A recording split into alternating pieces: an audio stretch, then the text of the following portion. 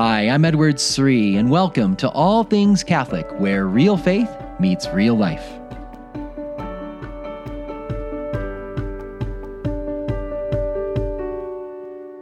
This last summer, I took my kids on family vacation to the ocean. We went to the beach and they had so much fun. And as a dad, it's really fun to watch the different ages and what they like to do at the beach. Like my little kids, the little girls, they want to stay close to the shore. They like making little sand castles and dip their foot in the water, dive into the little waves that are right there on the shore of the beach. But my older kids, they want to go on adventure. They want to go out. They want to go out to the big waves, out to the deeper part of the beach and a deeper part of the ocean. And I think the life of prayer is very similar. You know, we could do simple prayers that we've been talking about in this little series here that get us to put our foot into the ocean. And we can do that, and God will bless us, and it'll enrich our spiritual lives in many ways. But some of us may be having a longing in our heart to go deeper with God in prayer. What does that look like? Today I want to talk about a method of prayer that is deep in the Catholic tradition. It's been used for centuries. It's what the church calls meditatio, or meditation, or sometimes it's called mental prayer. And I want to be clear, it's not really esoteric and complex. Ordinary Christians have used meditation for centuries, and you can use it too. But a lot of Catholics aren't aware of this kind of prayer, and I want to give a spotlight to it so that we can go deeper with the Lord in meditation. So welcome to the All Things Catholic podcast. I'm your host, Edward Sri. We are approaching very close now the great Christmas season, and I want to ask your prayers, because this Christmas is going to be one of the most special Christmases we've ever had in the Sri household, because our firstborn daughter, Madeline, she's getting married on December 30th to a wonderful Catholic man. So if you can pray for them and pray for their marriage and pray for all of us as we celebrate the first wedding in the Sri household and my wonderful daughter, Madeline, I'd appreciate that.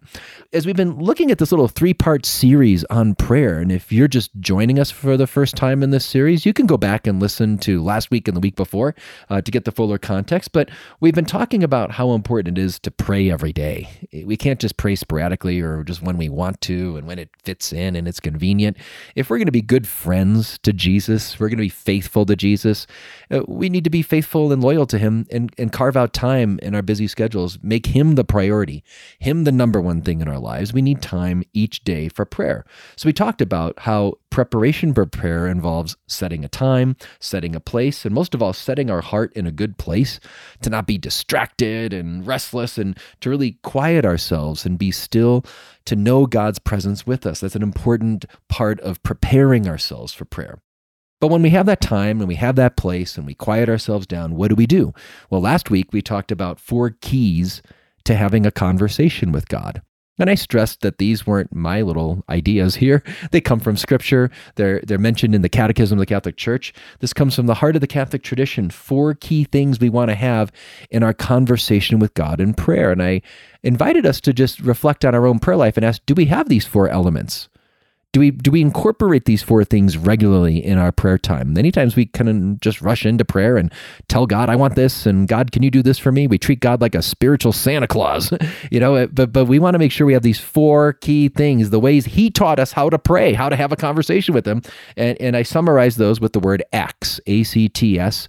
You can break this down many different ways, but I like this one. It's very simple. ACTS for adoration, confession, thanksgiving, and supplication. We adore God, we confess our sins, we give him thanks, and supplication, that biblical word for requests. We bring petitions for ourselves and for other people, intercession. That's an aspect, an important part of our regular prayer life. We should have those 4 elements in our conversation with God. So that's what we looked at last week. But I want us to see that ACTS, adoration, confession, thanksgiving, supplication, these are a part of what the church calls vocal prayers. It's when we use words. We have words we say out loud, or words, maybe we don't say them out loud, we're just saying them in our head, in our heart.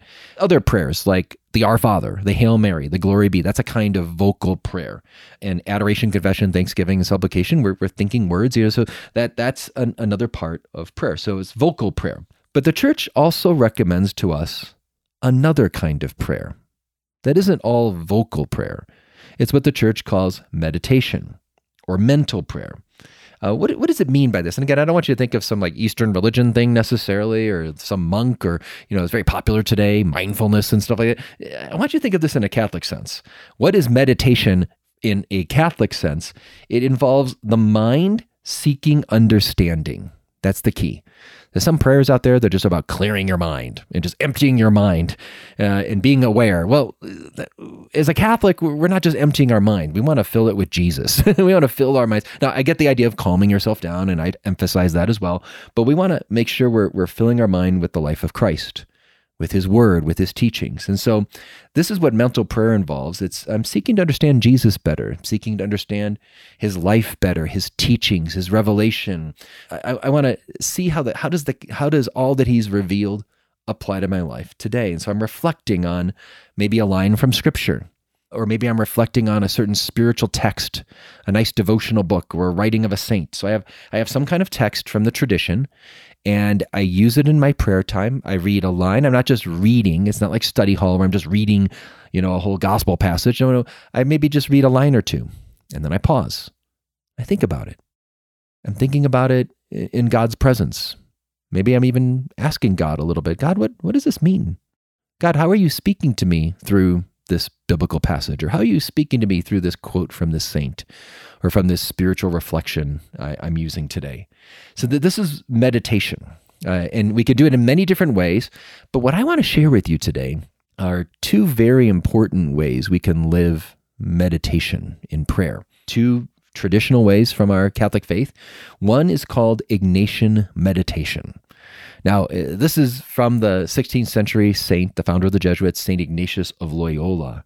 He encouraged us to take a biblical scene and put ourselves in that biblical scene. Imagine being there, maybe even imagine being one of the characters there. So I think about, say, a passage like the wedding at Cana.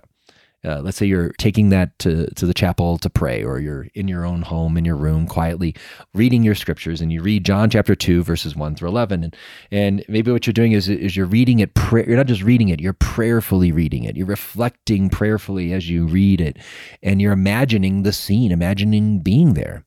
Ignatius invites us to even use our senses. Imagine the smell of all the good food. Imagine the taste of the good wine. Imagine the sounds of the joy and the music and the laughter of the families, and you see the beautiful bride, and you see the love of the husband and the bride, and you're just there enjoying the feast, and you're one of the people there. And then all of a sudden you see some commotion, and there's the people in charge of the feast look worried, and all of a sudden you see Mary. You notice Mary's there, and Mary has a look of concern. And Mary all of a sudden rushes over to Jesus, to her son, and you see them having a conversation. And then you overhear what Mary says to the servants. She gets the servants' attention, and she brings the servants to Jesus, and she says to the servants, "Do whatever he tells you." Now, so this is a way of doing Ignatian meditation. You're putting yourself in the scene. You're imagining the events unfolding in this biblical scene. And you put yourself in the scene. But maybe you don't just put yourself in the scene as a bystander. Maybe you put yourself in the scene as one of the characters. Let's say you're the servant. You're one of the servants there. And you're seeing this crisis unfolding. They've run out of wine for this big wedding feast, and the family's going to be really shamed and embarrassed, and we got to do something quick. And all of a sudden, Mary comes to you, and she's bringing Jesus. And maybe Mary's looking you in the eye. You're the servant, and she looks you in the eye. And she points to her son as she looks you in the eye and says, "Do whatever he tells you." What are you thinking about at that moment? Mary looking you in the eye, pointing to Jesus and saying, "Do whatever he tells you." What are you feeling in that moment? And then maybe you glance over and you look at Jesus, and you see Jesus is looking you intently in the eye as well. And Jesus is waiting for your response. He's wondering, are you willing to do whatever I tell you? Do you trust me? Are you willing to follow me wherever I ask you to go? Are you willing to do whatever I ask you to do? Are you willing to give up whatever I might ask you to give up? Just imagine being right there with Mary, with Jesus, and you're the servant. What might Jesus be asking you to do today? How might he be inviting you to trust him more? This is a way of applying the scriptures to our lives in meditation, and the method known as Ignatian meditation. Many different ways we can meditate on the biblical text, but this method from St. Ignatius of Loyola has blessed countless lives over the last 5 centuries or so, and it could bless yours. So that's one way of falling into meditation in prayer. Another wonderful way of living meditation is another tradition known as Lectio Divina. Now, I've used both of these techniques, the Ignatian meditation and Lectio Divina, and I use them at different times. And so I want to tell you about what Lectio Divina is. Maybe you've heard that expression before. It means divine reading. This one is an ancient way of praying with the scriptures. This one reaches all the way back to the early church and has been used for over 1,000 years. You see people praying this way. And what it does is it encourages us to read a biblical passage multiple times. So we read it slowly, multiple times, to immerse ourselves in God's word, to soak in it, reflect on the words, and pay attention to maybe a certain word that stands out, or a certain phrase, or a theme, or an image, or an idea, and to reflect on what might the Holy Spirit be trying to tell me through this word or through this theme. How might the Holy Spirit today be using that word, that phrase, that image in this passage to speak to me today? That's what Lectio Divina is, and it comes with 4 basic steps. The first thing you do in Lectio Divina is just simply read the passage slowly. You select a short passage, you take time to read it slowly just so you can become familiar with it.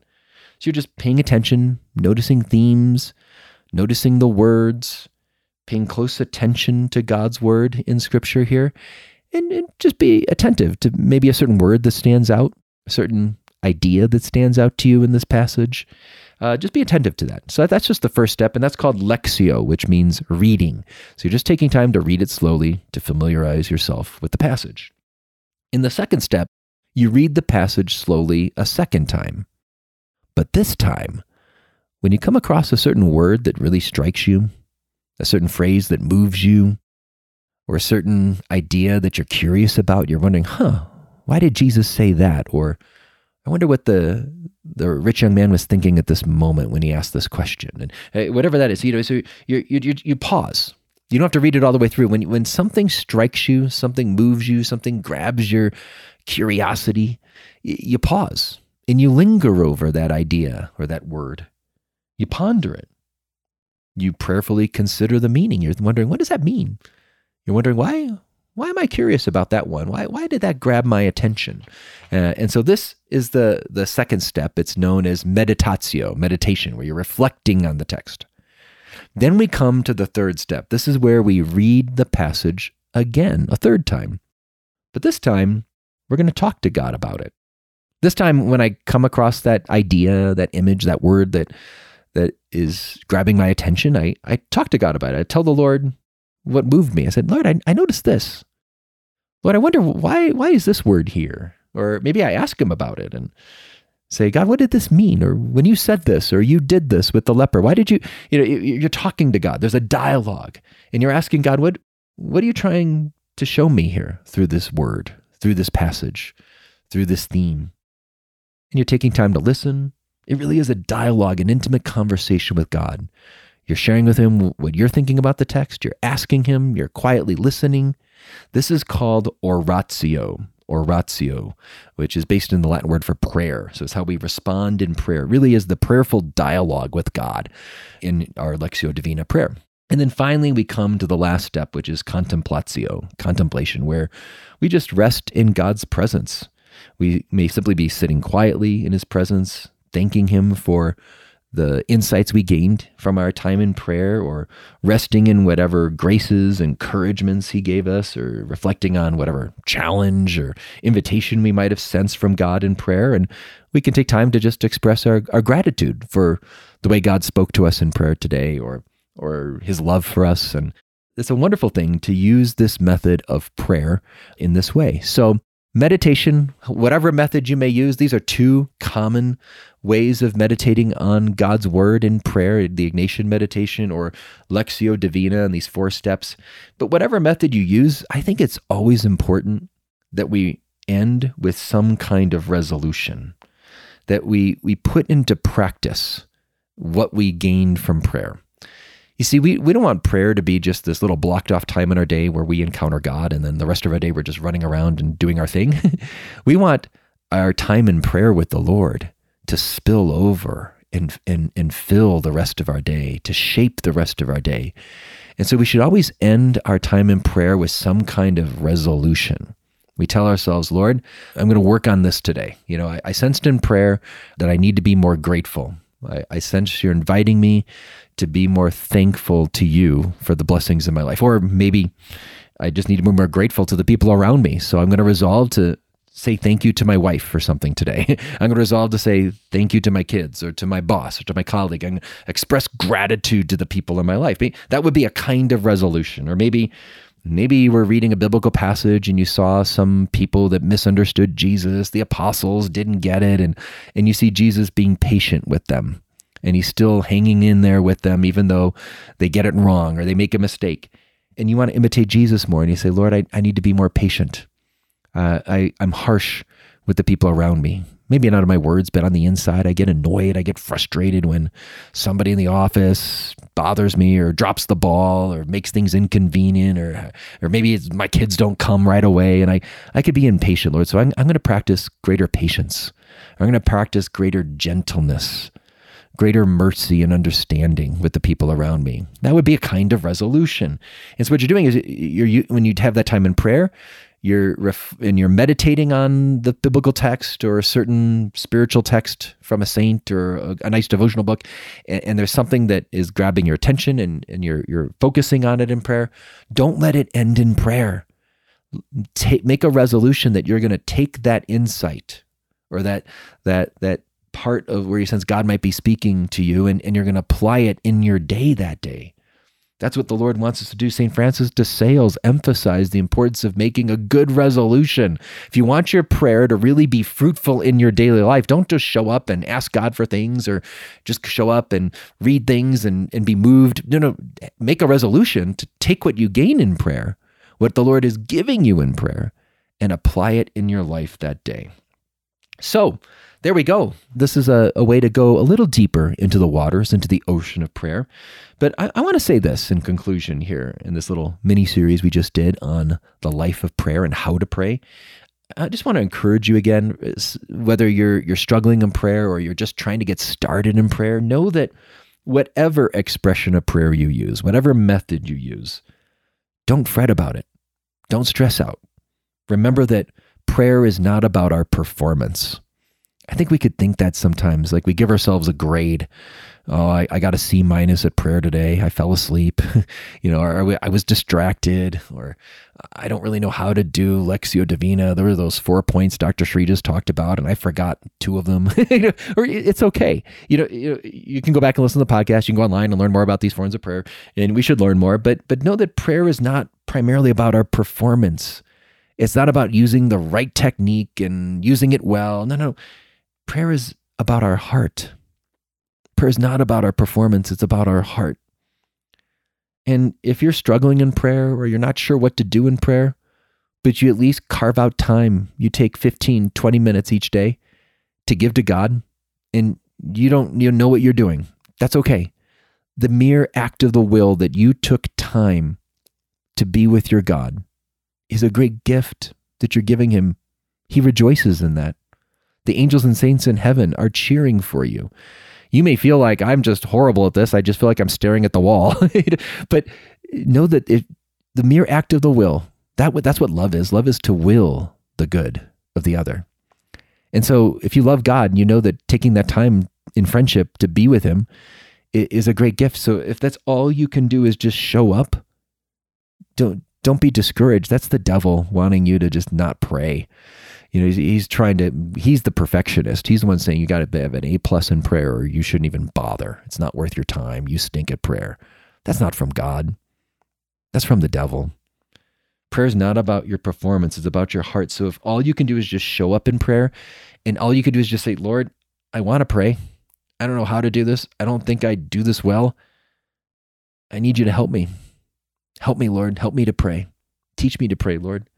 He loves that when we come before him humbly as we really are, and we admit that we don't have it all together and we ask for his help. He loves it when we come to him humbly like that as a child.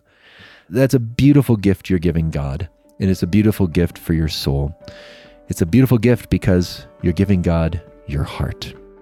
Thanks so much for listening. I pray that you have a blessed Christmas season, and we'll see you on the other side. Thanks so much, and God bless.